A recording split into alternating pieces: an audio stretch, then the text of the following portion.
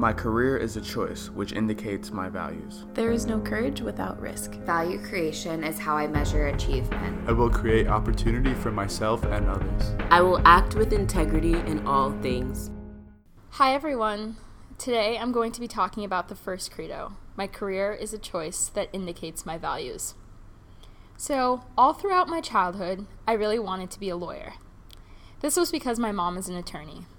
I spent so many hours growing up in her office, first crawling as a baby and eventually answering phones as a teenager.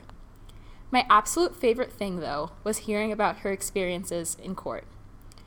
Her work was so impressionable on me that I decided, at the age of 6, to sue my sister in court. I paid for our walkie-talkies, and she just hadn't paid me back. I wrote her a formal letter informing her that I'd sued her. I found a judge for the proceedings and was even generous enough to appoint her a pro bono lawyer, my uncle. I, on the other hand, self-represented.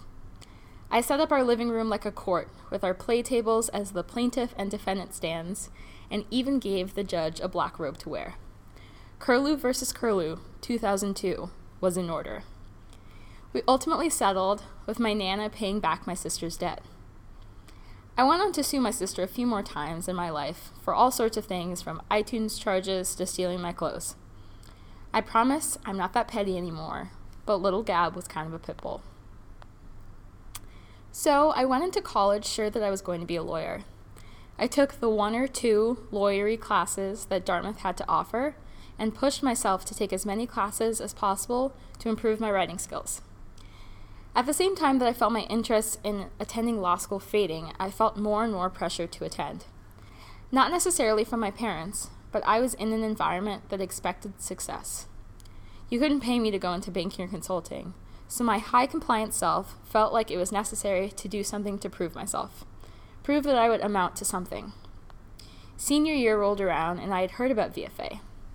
I was becoming increasingly interested in business and entrepreneurship, and the idea of not being in Boston or New York was highly appealing. This is definitely one of the better decisions I've made in my life. Bringing it full circle, something that I didn't tell you about my mom is that she started her own law practice. She graduated from Howard Law School in 1992, right at the height of a recession. She sent her resume to over 100 firms, but no one would hire her. She founded her own firm out of necessity. It was an extremely hard first few years. The year I was born, she only took home $6,000. Most weeks, she was only able to pay her secretary and would leave empty-handed. Her hard work paid off, and now, decades later, she employs 10 people and continues to practice immigration law while raising 4 children. It is only since coming to VFA that I've come to think of my mom as the entrepreneur that she is. In my opinion, entrepreneurship is a state of mind. It's about being scrappy and innovative and extremely hardworking. I honestly don't know what my future holds, but an entrepreneurial mindset will be at the center of it.